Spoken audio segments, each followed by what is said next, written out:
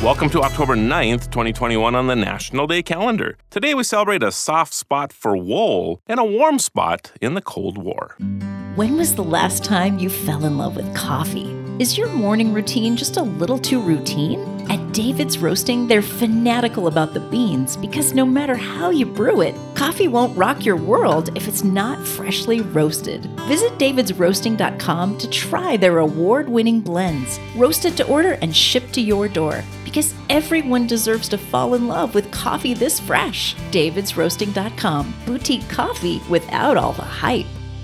In 1974, the sci-fi classic Doctor Who cast a new actor in the lead role. Costume designer James Acheson was given the task of creating a unique look for the Doctor. He thought the costume should have a scarf, and he asked his friend Begonia Pope to knit one. Acheson dropped off several balls of yarn and went on his way. Begonia began knitting, and because she wasn't sure how long the scarf should be, she didn't stop until every last inch of yarn had been used. The result was a ridiculously long scarf that was about 18 feet long. This colorful accessory became the trademark look for Tom Baker's incarnation of Doctor Who. On I Love Yarn Day, express your own textile taste, and don't be afraid to go over the top.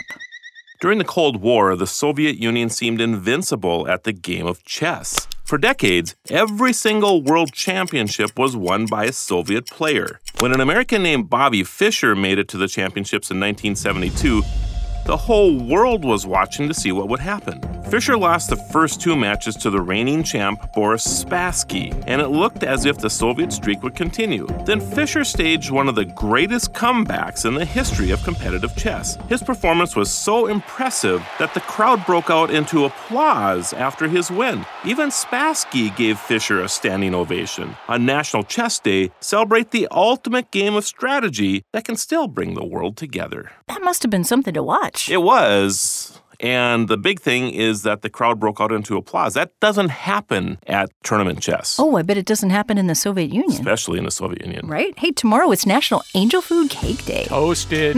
With strawberries. I'm Anna Devere. I'm Marlo Anderson. Thanks for joining us as we celebrate every day. See you tomorrow.